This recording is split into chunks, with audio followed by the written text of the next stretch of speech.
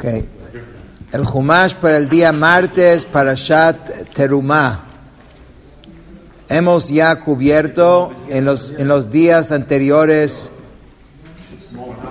hemos ya cubierto el Aron HaKodesh y también hablamos ayer del Shulchan, de la mesa especial que había en el templo. Y hoy vamos a hablar de la menorá, que tiene que ver con los Kohanim y los Leviim. Ve'asita menorat zahav tahor. Harás un candelabro de oro puro. Miksha te'aseh hamenorá. Batido será hecho el candelabro. Yirecha ve'kana gevieha kaftoreha uprajeha mimena yihiyu. Su base, su caño, sus cálices, sus botones y sus flores de él serán hechos. Para que tengas una idea de qué se trata, aquí hay un dibujo de la menorá. En este dibujo pueden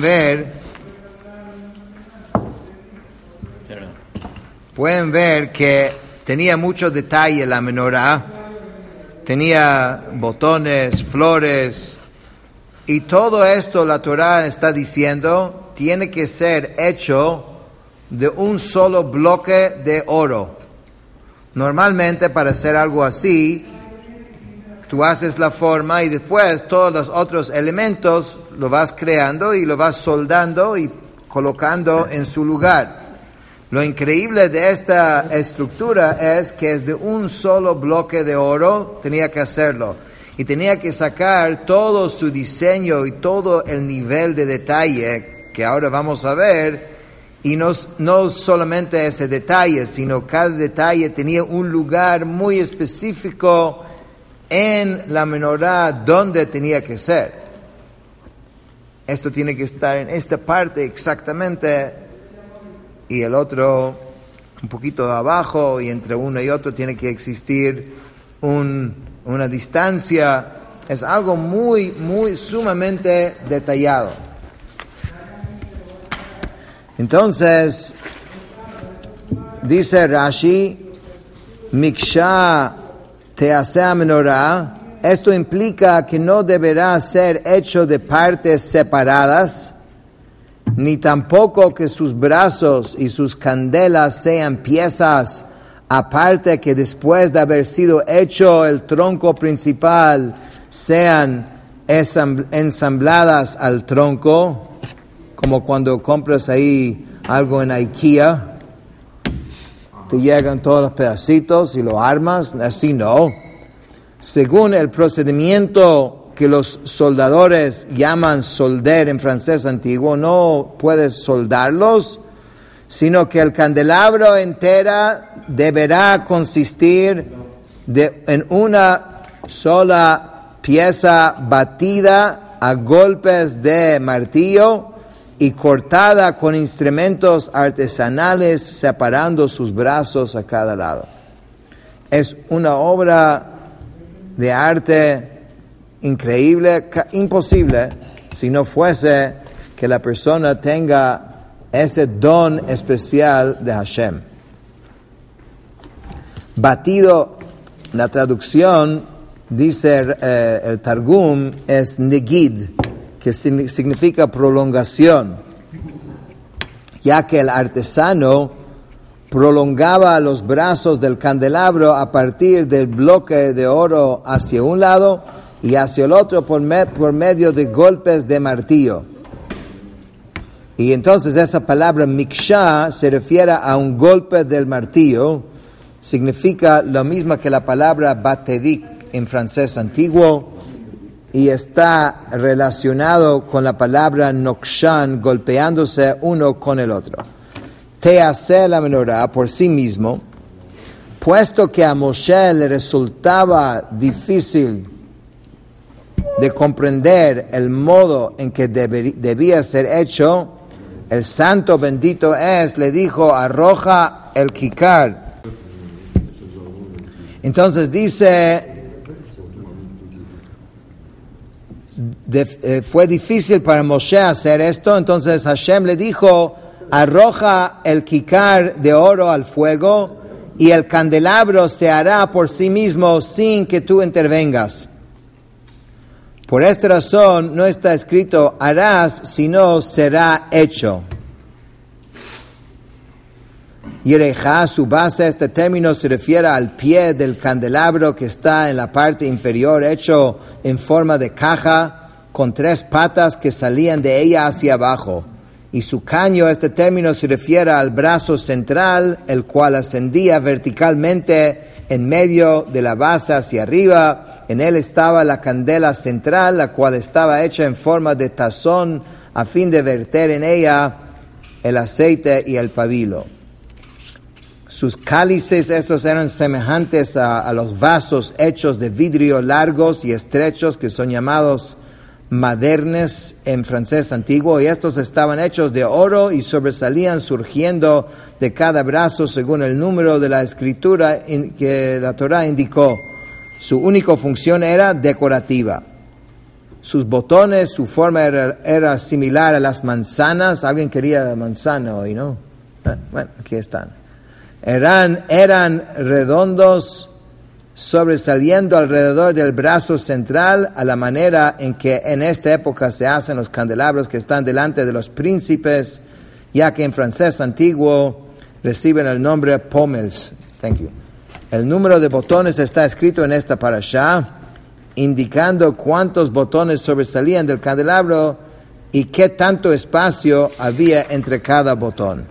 Y sus flores, estos eran diseños hechos en el candelabro de forma de flores, de él serán hechos, es decir, que todos estos diseños deberán ser hechos a golpes de martillo, labrados en el candelabro a partir de una sola pieza de oro, pero no deberán ser hechos aparte y luego ensamblados. Entonces, esto era un trabajo bastante detallado. Aquí hay un dibujo más chiquito, pero ves que toda la altura de la menorá completa, entonces dice que es de 18 tfajim, y entonces cada uno de estos elementos tenían que estar colocados en un sitio muy específico. No es que, ponga estos detalles en cualquier lugar o más o menos, sino cada uno de los botones tenía que estar en un lugar. El espacio entre un botón y otro botón tenía que ser exactamente así. Entonces aquí tienes las medidas para que veas más o menos qué tanto tenían que cuidar para que todo queda exactamente como la Torá dice. Obviamente, aquí estamos hablando de un diseño espiritual. Aunque es un objeto físico con características físicas, sabemos que la menorá daba luz al mundo entero. ¿Qué quiere decir esto? La luz espiritual que emanaba de la menorá le llegaba al mundo entero, inclusive a las otras naciones. Como nuestros sabios dicen, que si nuestros enemigos supieron el beneficio que ellos tuvieron del templo, hubiesen mandado a todas sus tropas para protegerlo, para que no le pase nada. Entonces, cuando destruyeron el templo, destruyeron una fuente de bendición y de bienestar para ellos también. Entonces, esto es algo que es importante entender, que hoy en la mañana estamos estudiando algo que tiene características físicas, que tiene que ser hecho de una forma exacta y pareciera ser algo limitado. En realidad es mostrando cómo Hashem no está más allá de lo limitado, porque uno a veces piensa Hashem es ilimitado. Hashem no es ilimitado. Hashem creó lo limitado y lo ilimitado, y Hashem fusiona lo ilimitado con lo limitado, y esto se veía mucho dentro del templo, dentro del Bet HaMikdash. Como por un lado tenía que ser algo físico, con características exactas, pero su alcance era algo infinito. Y por eso había que hacerlo exactamente como Hashem había ordenado. Ok, ahora va los detalles, vamos a leerlo rapidito, pero simplemente va a describir los componentes y dónde tenían que estar colocados en la menorá. Entonces dice, Shisha kanim yotzim mitzidea, shlosha knei menorá mitzida achad, shlosha knei menorá mitzida sheni, 6 brazos sobresaldrán de sus lados, 3 brazos del candelabro de uno de sus lados y 3 brazos del candelabro del segundo lado, shlosha gviyim meshukadim bakana echad, kaftor vaferach, shlosha gviyim meshukadim bakana echad, kaftor vaferach, kein lesheshet akanim hayotzim min menorá. 3 cálices tallados en un brazo, un botón y una flor, y 3 cálices tallados en el segundo brazo y un botón y una flor, de igual modo para los 6 brazos que sobresalían del candelabro. Entonces aquí estamos hablando, aquí hay los 6 brazos que la Torah está hablando, 1, 2, 3, 4, 5, 6, porque esto es el central. Entonces estos se llaman 3 saliendo de un lado y 3 saliendo del otro lado, y tiene que tener estos 3 que estamos hablando, 3 cálices tallados en un brazo que está aquí. Está viendo cómo todo esto está exactamente especificado en la Torah. Uva menorá arba'a gviyim meshukadim kaftorei ufrachea. En el candelabro habrá 4 cálices tallados, sus botones y sus flores. O sea, en la menorá mismo, aquí están. ¿Ok? וכפתור תחת 2 הקנים ממנה, וכפתור תחת 2 הקנים ממנה, וכפתור תחת 2 הקנים ממנה, ל6 הקנים היוצאים מן המנורה, un botón debajo de 2 de los brazos de él mismo, un botón debajo de los 2 brazos de él mismo, y un botón debajo de los brazos de él mismo para los 6 brazos que sobresalían del candelabro. Entonces, justamente donde salían la división hacia los 2 lados, tenía que haber un botón, y aquí y aquí. Entonces son 3 botones porque son 3 puntos donde salen los brazos a sus 2 lados. ועשית את נרותיה 7 והעלה נרותיה והאיר על עבר פניה, sus candelas las hará 7, el Cohen encenderá sus candelas para que alumbre en dirección a su parte frontal. Umalkajeha umachtoteha zahav tahor, sus tenazas y sus paletas serán de oro puro. Kikar zahav tahor yaseh ota, et kol hakelim haela, de un talento de oro puro será hecho junto con todos estos utensilios. Aquel que está haciendo la contabilidad del Mishkan, que al final de este libro tenemos una contabilidad, estás viendo cuánto oro se necesitaba para esto. Okay. Te dice, todo estaba así reportado. Sabe que Moshe anunció que dejan de traer donaciones. O sea, que es la única vez en la historia que un rabino dijo que dejan de traer donaciones. Kikar zahav tahor yaseh ota et kol hakelim haela. De un talento de oro, puro, será hecho junto con todos estos utensilios. Urei va'asei v'tavnitam asher mará bahar, y hazlo conforme a su diseño que se te muestra en la montaña. Entonces hay unos rashis, no leí todos los rashis, pero por lo menos ahí entienden cómo era la menorá. Es importante cada uno leer el rashi con su detalle. La menorá suya original está escondida en Israel. Tiene que estar en algún lado. Hashem, cuando llega Mashiach, todo lo que hizo Moshe es eterno. Moshe tenía el toque eterno a todo. Por eso Moshe se involucró en todo. Porque en el momento que Moshe está involucrado en algo, es indestructible. Okay.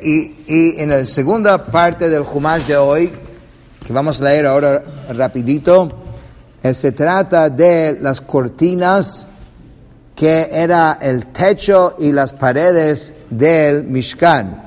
Interesante de que había muy poco de material inanimado en el Mishkan. En el Bet HaMikdash, la estructura era todo inanimado, era de piedra. Pero en el templo, lo único que era inanimado completamente era los bases del Mishkan, los Adanim, pero el resto, las paredes, el techo, todo era de Tzomeach y de Chai, que es de planta y de animal. ואת המשכן תעשה 10 יריות, 6 מושזר, תכלת וארגמן ותולת שני קרובים מעשה חושב תעשה אותם.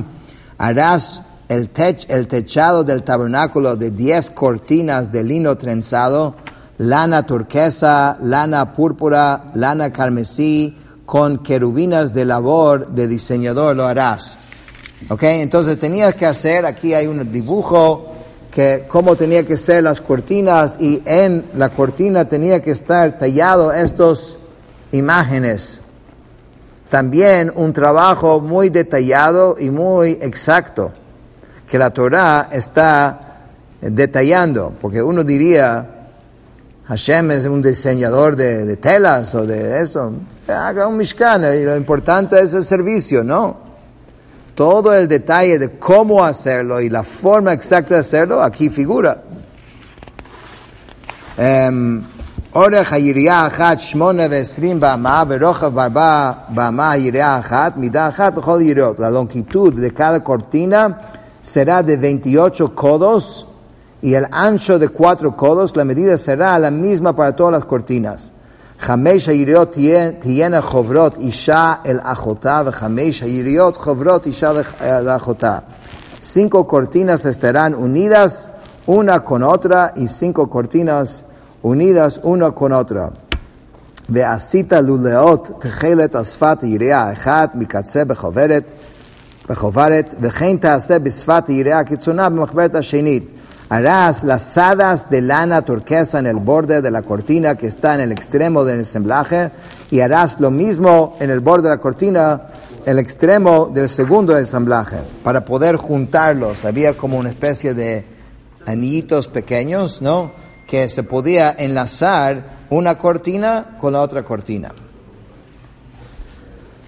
50 לולאות תעשה ביריעה אחת ו50 לולאות תעשה בקצה היריעה אשר במחברת השנית, מקבילות הלולאות אישה אל אחותה. 50 lazados harás en la primera cortina y 50 lazados harás en el extremo de la cortina del segundo ensamblaje.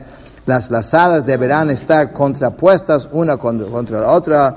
ועשית 50 קרסי זהב וחיברת תירות אישה על אחותה בקרסים אשר והיה המשכן אחד. Harás 50 ganchillos de oro y unirás las cortinas una con otra por medio de los ganchillos, así el tabernáculo será uno. Vamos a dejarlo aquí para hoy, que cada uno termina por su lado para decir Kadish.